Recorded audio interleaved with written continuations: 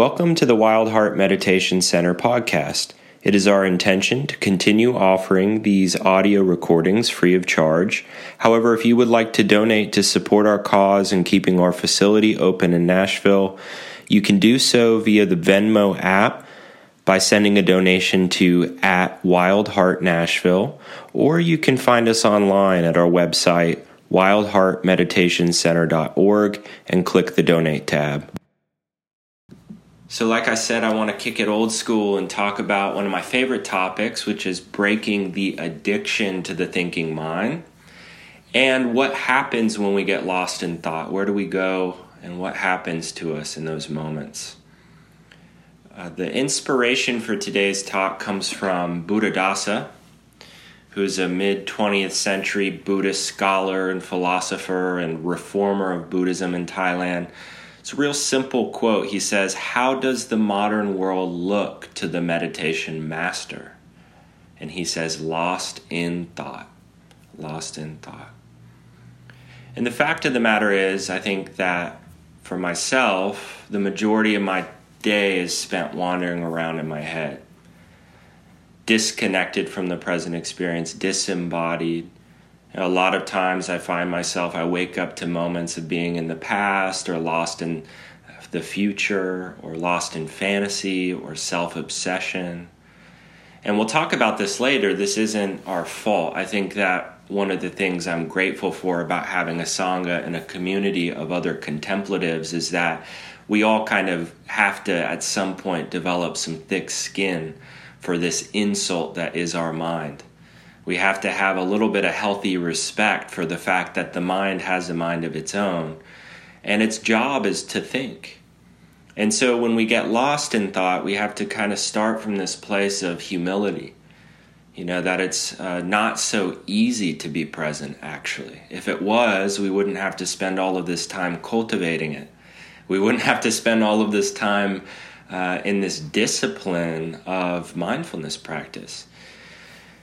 But the fact of the matter is that we do spend the majority of our time wandering around in our heads. And another thing that we'll talk about later is the power of attention. And the Buddha really taught this as a practice of training the attention to be more observant of our thoughts, to be more careful with how we attend to our thoughts, and to be more discerning of what the mind is doing in each moment. He calls this yoniso manasikara, careful attention. So the Buddha taught a practice, a way to help us to step out of the obsessive thoughts, the ruminating, discursive thoughts, and to find a way to learn through observing the thoughts, the nature of them, the impermanent and personal nature of the thinking mind. And so the endless wandering mind is what the Buddha refers to as the monkey mind. And I'd always heard this in kind of the Zen Buddhist world, is the mind being referred to as the monkey mind. And I got really interested in seeing if there was any ancient Buddhist texts that were related to this theme of monkey mind. And so I looked through and found a sutta called the Makata Sutta, which is in the Samyutta Nikaya number 47, where the Buddha explicitly describes the mind as a monkey mind. And he says that there are two types of monkeys. There are the trained monkeys and the untrained monkeys, or I think he calls them the foolish monkeys and the wise monkeys. And the Buddha often does this. He calls people without mindfulness perpetual wanderers. People that are kind of just wandering around in their thought world and getting lost in thought. But the trained monkey is a monkey nonetheless, but it's a monkey that's not foolish, that's careful in attending to thoughts, that doesn't just get lost in them. And so he says this, he says, "There are in the Himalayas, the king of mountains, level stretches of land delightful where both monkeys and human beings wander. In such spots, hunters will set tar traps in the monkeys' tracks in order to catch some of them. Those monkeys who are not foolish or careless by nature, those with mindfulness, when they see the tar trap, they avoid it from afar. But any monkey who is foolish and careless by nature, those without mindfulness, comes up to the tar trap and grabs it with its paw. They get stuck there thinking, well, I'll free my paw. So they grab it with their other paw and they get stuck there thinking, I'll free both of my paws. So they grab it with their foot and they get stuck there thinking, I'll free both of my paws and my foot. They grab it with their other foot and they get stuck there thinking, I'll free both my paws and my feet as well. So they grab it with their mouth and they get stuck there. So the monkey is now snared in 5 ways, lies there whimpering, having fallen on misfortune, fallen on ruin, a prey to whatever the hunter wants to do with them. Then the hunter, without releasing the monkey, skewers them right there, picks them up, and goes off as the hunter likes. So it's a little bit of a morbid story, as the Buddha does sometimes. But we're talking about suffering and happiness. So what is the hunter? The hunter is suffering. The hunter comes to you when you get lost in thought, thinking, I'll free myself from this thought with another thought. I'll free myself from that thought with another thought. And we get caught in this swinging, this endless wandering through our thoughts. And we have to be realistic about the power of the thinking mind and the potential dangers it poses to our happiness. Like I said earlier, we have to have a healthy respect for it. So I've heard it said, I don't know if it's true, but it's estimated that we have between 50 to 70,000 discrete thoughts in one 24-hour period of time. 50 to 70,000. Even if we have 1,000 discrete thoughts in a 24-hour period of time, that's a lot of thoughts. And so that's the frequency of thoughts, but we also really want to look at the potency of thoughts. More than how often thoughts occur, how much does each thought affect us as it happens throughout the day? Does that make sense? When we get lost in a thought, it affects us emotionally, it affects our behaviors, it affects how we react to people, places, and things in our life. And what we think about has a major influence on us. There are 2 Harvard psychologists named Gilbert and Killingsworth that did a famous study called The Wandering Mind is an Unhappy Mind. And what they found is that our thoughts, when they were able to track them when your mind is wandering, they found that most of the time you're going to get caught up in obsession, worry, or some stress. And I think in neuroscience, they call this the negative attention bias, right? It's the tendency of the mind is to survive and to protect us from danger and threat. So what occupies our thoughts most of the time? Potential dangers and threat in the past, in the future, some fantasy, some stories about ourselves. They center around stressful things. Here's what Daniel Goleman said about this study, The Wandering Mind is an Unhappy Mind. He said that in the study, on average, people's moods were generally skewed to the unpleasant while their minds wandered. Even thoughts that had seemingly neutral content were shaded with negative emotional tones. Mind wandering itself seemed to be the cause of unhappiness some or much of the time. Mind wandering tends to center on ourself and our preoccupations. All of the many things that I have to do today, the wrong thing that I said to that person, what I should have said instead, and so on. While the mind sometimes wanders to pleasant thoughts or fantasies, it more often seems to gravitate to rumination and worry. So we have 50 to 70,000 discrete thoughts a day, and these thoughts tend to be focused on stressful things. And if we pay attention, we can start to see how we get lost not just in the thoughts, but in the emotionality of the thought. I'll give you some examples.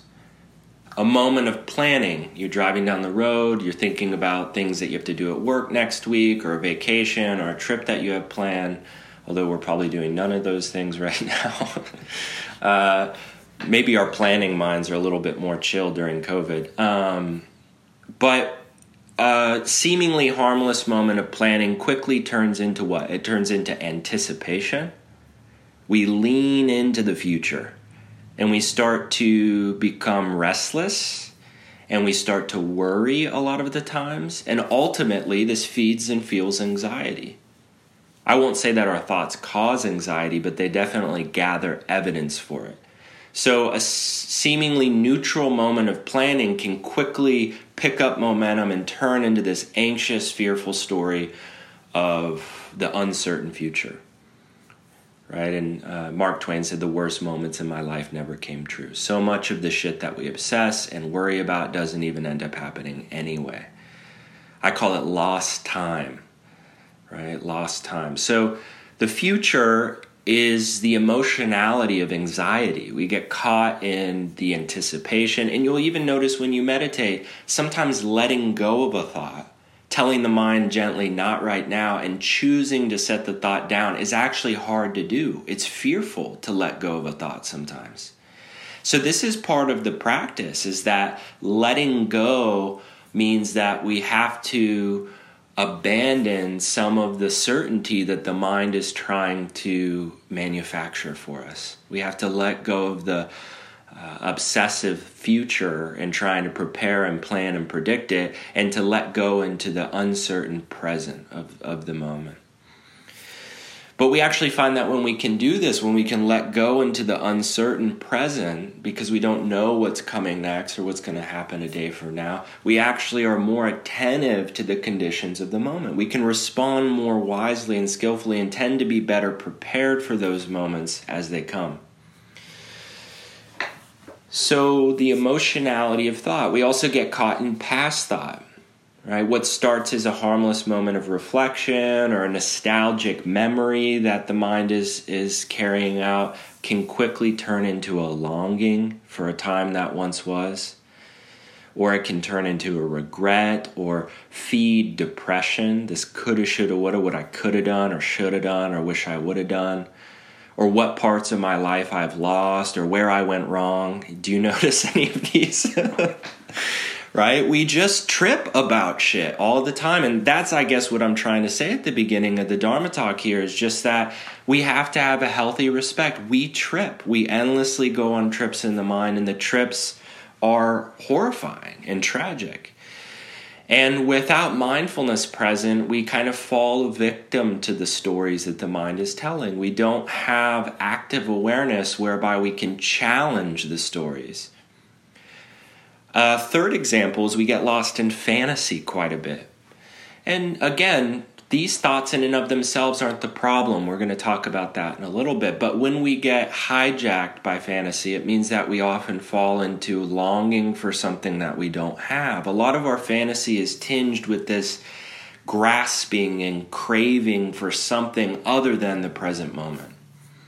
And we don't notice it because fantasy we think is positive or pleasant. It's goal-oriented. I'd love to move to Spain and get a Spanish partner, and wouldn't that be sexy and romantic, right? But then all of a sudden, what are we doing? Fuck, my life sucks. I'm single, I ain't got shit, it's cold here. This is my mind at least, right?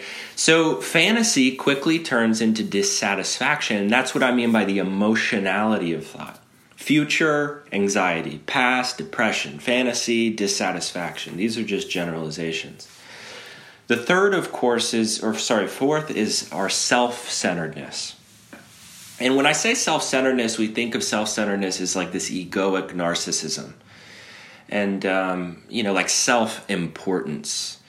Like thinking of oneself as this kind of like grandiose sense of self. But the Buddha is kind of taking it a step deeper than that. He's saying don't look at the grandiosity of self as much as this idea of I am better than, I am less than, I am equal to. This idea of comparing oneself to others. Does that make sense? So this is what I mean by self-centeredness, is this tendency we have to always be self-referential. Everything that we experience is in relationship to this person I call me. And so we walk around in endless criticism and insecurity and comparison and jealousy and shame and envy and all of these, the emotionality of self.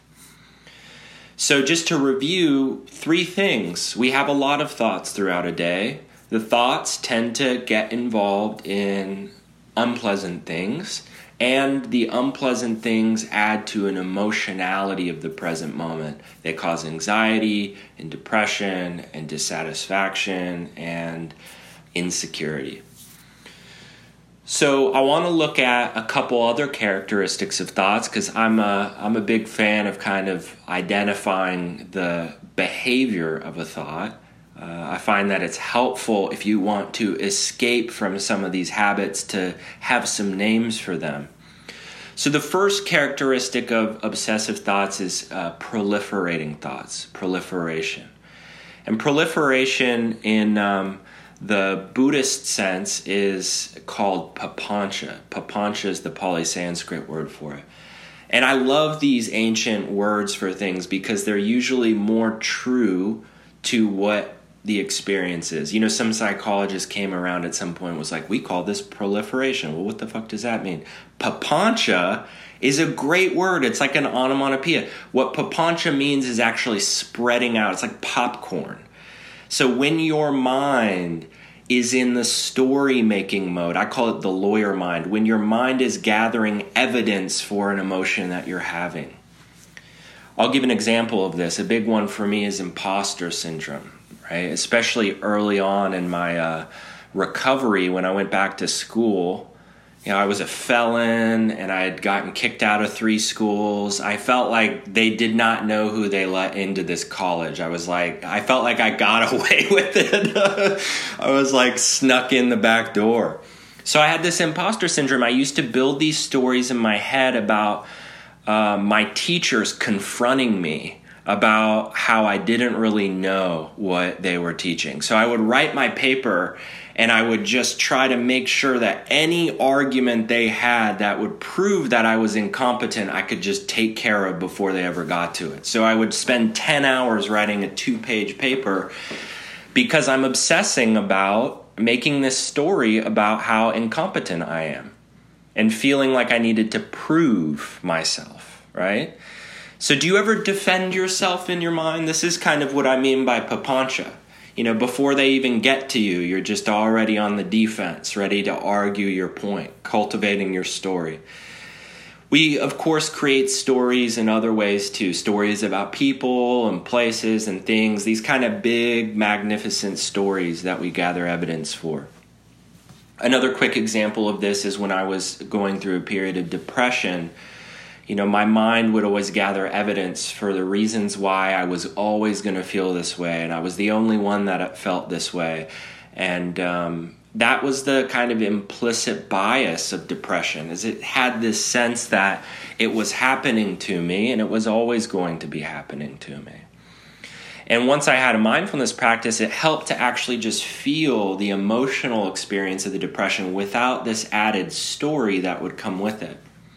So when I say proliferation, what I mean is just the tendency of the mind to create a story. The second characteristic of these types of thoughts is rumination. And rumination is, of course, these all share similarities, but it's the feedback loop of the thoughts. It's like racing thoughts. So it's the habit of the mind to compulsively focus on the symptoms of our distress and on its possible causes and consequences, right? You ever try to figure out why you're anxious? And then you just keep thinking and obsessing over what's causing it and how can I fix it and how can I get rid of it? Meanwhile, what's happening while you're obsessing? You're getting more anxious, right? So rumination is this habit we have to just kind of cycle. It's like doing backflips through your mind. Proliferation's creating a big story, and rumination's more about the speed. It's like the obsessiveness and the hook that we get caught in. It's that simple experience of having a thought stuck in your head and you can't stop thinking about it. It's like when you're trying to go to bed and you've got a project or something that you've got to do tomorrow, but you just can't put it out of your head long enough. Meditation, of course, really helps for this, and we'll talk about this in a moment, but it really helps us to be able to train our attention to focus on something like the breath so we can momentarily drop out of that cycle. And the good news is we actually get better at that ability as we continue to practice. You actually get better at being able to ignore your obsessive mind. Especially once your mind's told you once or twice what you're afraid of, that's enough, really. You know, like sometimes I learned early in my practice just to tell my mind, okay, that's enough. Like, thanks, you've told me already twice why, I'm going to get fired from my job tomorrow. So I think that's all I need for now. That's what I mean by rumination, is we just can't get enough of the same story over and over. Fixation. This is the third and final one, which is when a problem becomes magnified. There are really two forms of fixation. There's what I call drama mind, and the other is black and white thinking. So fixation is making the drama mind is making mountains out of molehills, right? We get caught up in one small detail. You're going on a date, you put on your purple shirt, you go to your closet, you're like, man, I never wear this shirt. And then you put it on, and you're like, yeah, I like this. This is a new look for me. And then you get in your car, and then you're like, oh my God, I'm such a dumbass. I can't believe I wore the purple shirt. And you're like, should I go back and change my shirt? And they're going to hate this shirt. Where we get kind of like fixated on something that's happening and can't get it out of our mind. Caught up on a small detail, that's fixation. Another form is black and white thinking, which I think is the more common, where we get caught in this kind of all or nothing mentality. It's a reductionistic way of seeing the world. This person's always late. I'm never happy. Winter always sucks. It's always cold here. There's always traffic. This kind of like tendency we have to basically reduce our human experience down to moment of aversion, that something is always this way or that way. So these three examples are just, ways of understanding the mind. The mind has a tendency to make stories. It has a tendency to obsess, and a tendency to get hyper-focused on what it's obsessing about. So what do we do with this mind that has 50 to 70,000 thoughts a day, that has a negativity bias, that has these mental habits of story making and obsession and hyper-focused, dramatic and black and white thinking? What do we do with all of this? Here's what the Buddha says about the mind. He says, who is your enemy? The mind is your enemy. Who is your friend? The mind is your friend. Learn the ways of the mind. Tend to the mind with care. So this is really interesting because the Buddha is not placing judgment on the mind. And this is really what I wanted to talk about. The mind can either be your enemy or your friend, he's saying. He's saying, but it really depends upon how you attend to it. Notice that the Buddha doesn't say here that the goal of meditation is to get rid of the mind, that his path is encouraging people somehow to annihilate their mind. He's not saying that at all. He's saying that we should learn the ways of the mind and tend to the mind with care. And we really want to see thinking as just the nature of the mind. We don't want to place any judgments on it as good or bad or right or wrong, but we want to be full of care in what we attend to, because what we attend to has a lot of power. And so we have to learn to practice mindfulness, which is an ability to recognize and to observe these thoughts and feelings as they're arising without getting hooked into them. Here's what Sayadaw U Tejaniya says about mindfulness. He says, if we believe it's better to have few or no thoughts in the mind while you're meditating, then we're likely to resist the thinking whenever the thoughts come. But thinking is just nature. Can we stop nature or avoid nature? No, it's impossible. You need to be able to recognize when the mind is thinking, but not get entangled in what is being thought. There's no need to get caught in the story your thoughts are telling you. There's no need to automatically believe that the story running through your mind is true.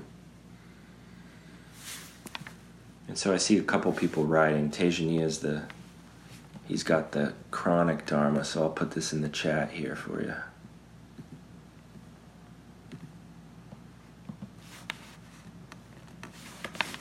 There you go.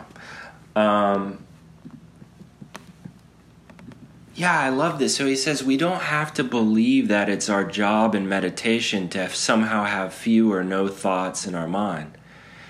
He's saying what we're trying to do is just to recognize when the mind is thinking and not get entangled in what's being thought, not get entangled in the story. Mindfulness is a practice whereby we can step back and observe the thoughts arising and passing without getting involved in them. And so part of the practice initially, primarily, is to learn how to ignore the thoughts, to see them, but to step out of them. And when we begin a meditation, and even as we continue a meditation practice, one of the core skills of mindfulness is concentration. And concentration, I'll give you a definition, is to find, place, and sustain your attention where you consider to be relevant at a given time. The challenging thing about attention is present in every moment of consciousness. Every moment through the day, your attention is always somewhere. But that your attention tends to follow thoughts, as they found in these studies. So we have to actively cultivate an attention that's more stable. We call this samadhi, or collectedness of attention. We have to learn how to train our attention to be more present. We have to train our attention to be where we want it to be instead of where it wants to go. And so beginning in meditation, mindfulness is just recognizing thoughts, as Tejaniya said. It's not just recognizing thoughts, but we're talking about thoughts today. It's just recognizing and stepping back and observing them. But concentration is that aspect of mindfulness where after we recognize, we return our attention back to the breath. And we concentrate, we focus the attention and sustain the attention with that object. And through practice, what concentration helps us to do is it helps us to be able to break the addiction to thinking. Like I said earlier, early in a meditation practice, those moments where the mind is planning something, it's hard to let go of the plan. To actually tell myself I have 20 minutes or 30 minutes where I don't have to plan anything. And so we have to kind of have this commitment. And the Buddha says it at the beginning of the Satipatthana Sutta, to set aside our desires and discontent for the world and to break our addiction to this thinking. Concentration helps us to do this. It helps us to identify when the thoughts are happening, but to really return our attention back and to tune back into the breath or the sounds or the body. Another thing that this does is concentration supports mindfulness. So you may notice now that I'm saying that concentration and mindfulness are kind of two different things. I won't go into detail about this because it can be confusing, but mindfulness, when we talk about it, we're talking about it as a meditation practice. But within the practice, there are really three distinct skills. There's concentration, there's mindfulness, and there's equanimity that's being developed. And so when you're practicing mindfulness meditation, you're actually practicing concentration, mindfulness, and equanimity together. So I'm singling out concentration as this skill where you find your attention, place it where you want, and sustain it. Mindfulness is just the ability to observe whatever's arising and passing, and equanimity is trying to be okay with whatever's arising and passing, letting it happen without suppressing it, and without obsessing and indulging in it, just letting it be. So when we're talking about concentration, one of the benefits is it helps us to break out of this obsessive thinking and to focus with a simple object. And over time, that means that we learn to be able to drop out of the discursive thoughts and be more in the present moment. And as you're more attentive to the present moment, your noticings per minute go up. So concentration supports mindfulness. So the more you're attentive to the breath, the more quickly you're going to notice when your attention jumps. Like I said at the end of the meditation practice today, notice the moment when your attention starts to wander from the breath. And you notice the more that you practice deepening your concentration and meditation, your ability to notice, I call it the wobble, where your attention starts to jump, it wants to jump into a thought, you can kind of hang with it and notice that moment. So your noticings per minute go up, your ability to see a little bit quicker when your mind's about to wander. And this is super helpful. So simple example is early in my meditation practice, like I said, I went through this period of depression and there's a lot of insecurity. I was dating people, was not feeling very confident in myself. And my mind would replay these stories about, my self-worth and my ex and why we broke up and, the whole tape that the mind plays. So I would start to notice that with a little bit of meditation practice, I would go there less frequently and I would stay there not as long.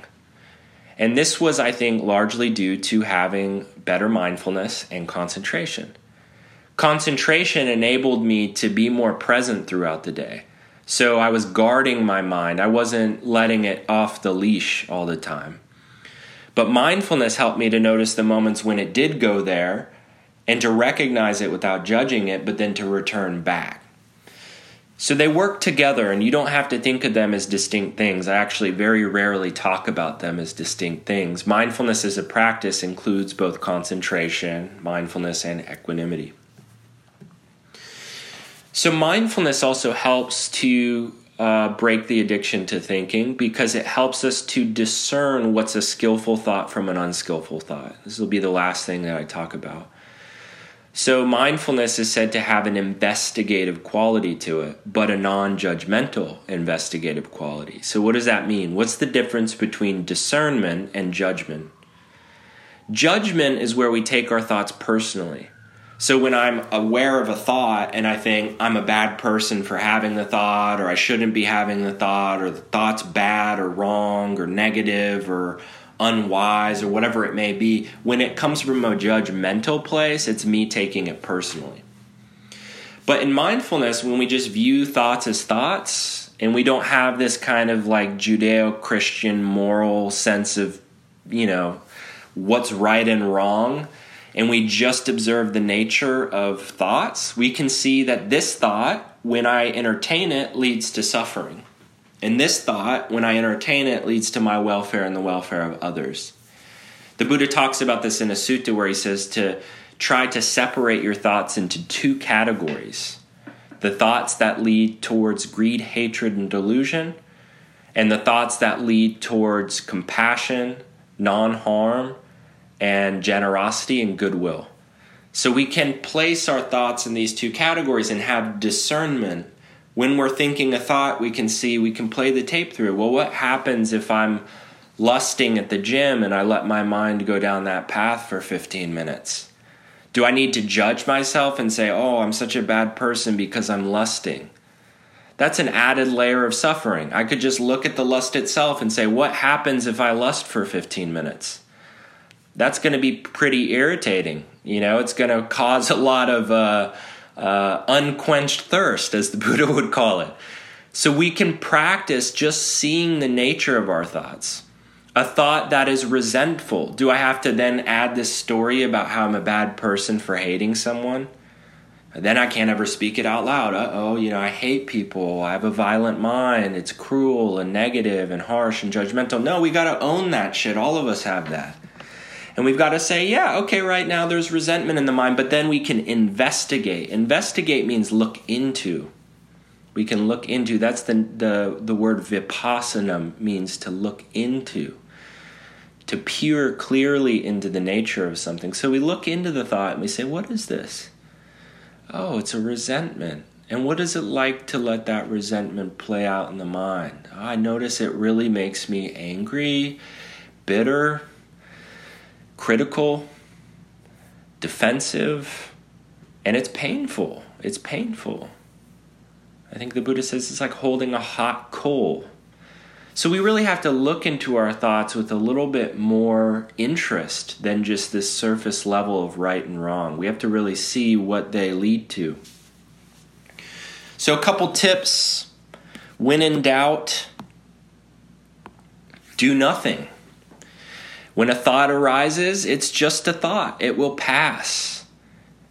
I've rarely regretted the thoughts that I have passed on, right? I've frequently regretted the thoughts that I've followed. And this is really helpful, actually. I mean, I know this is more ultimate truth Buddhism, but I'm being real. Thoughts are just fucking thoughts, and you don't really have much control over them. I have been completely like laying in my bed as a kid and just my mind exploding on me, and I could do nothing about it. But what the Buddha does is he touches the ground and he says, okay, I'm here, mind, you're there, do your thing, wage your war, and you're going to eventually run out of ammunition. Because as long as I don't pick up the thought or act on the thought or do anything with it, you're going to just burn yourself out. Again, this isn't the case all the time, but I think more often than not, when in doubt, do nothing. Just notice the thought as a thought, and the thought will eventually pass. Another tip, when in doubt, cultivate skillful thoughts. One of the best things we can do with our mind is to cultivate a mind, as the Buddha says, that is imbued with loving kindness. You know, at the end of the day, mindfulness is great, being able to see the impermanent, impersonal, unsatisfactory nature of thoughts, that there's no self at the center of it. Some of these more deep kind of dharmic practices is great, but at the end of the day, just be kind. Fill your mind with gratitude and with compassion and with forgiveness and with generosity. And we don't have to worry, contemplatives don't have to worry as much if you're actually sitting your ass on the cushion and being curious about your minds. You don't have to worry so much about spiritual bypassing. I think positive thinking is good. I don't think that you should believe necessarily that like just because you think something's going to happen, you're going to get it. I think it's a little bit delusional, but don't worry about it. Just be kind, be generous, be forgiving, be compassionate in your thoughts. And if you can't do it in your thoughts, do it with your behavior. And I still have to do this some days. Some days I'm just fucking tripping and in a negative mood, and I'd sit down to do metta and my mind is negative and hateful all day. And then I just have to get out of the house and go help someone. Help someone move, talk to a friend, call someone you haven't talked to in a while and ask them how they're doing. You know, the good thing about being in a pandemic is there's plenty of opportunities to check in on your homies and say, you know, how's it going? How are you feeling? How can I help? How can I support you today?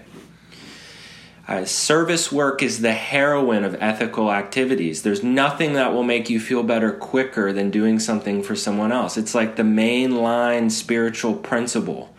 There's nothing better. So a couple quick tips. When in doubt with thoughts, do nothing. Keep practicing. Keep training your attention to be present and aware at all moments of the day. Don't take your mind personally. And when in doubt, just be kind. Fill your mind with loving thoughts, with grateful thoughts, with forgiving thoughts. So that's what I'm going to try to practice. Now I got to try to practice that.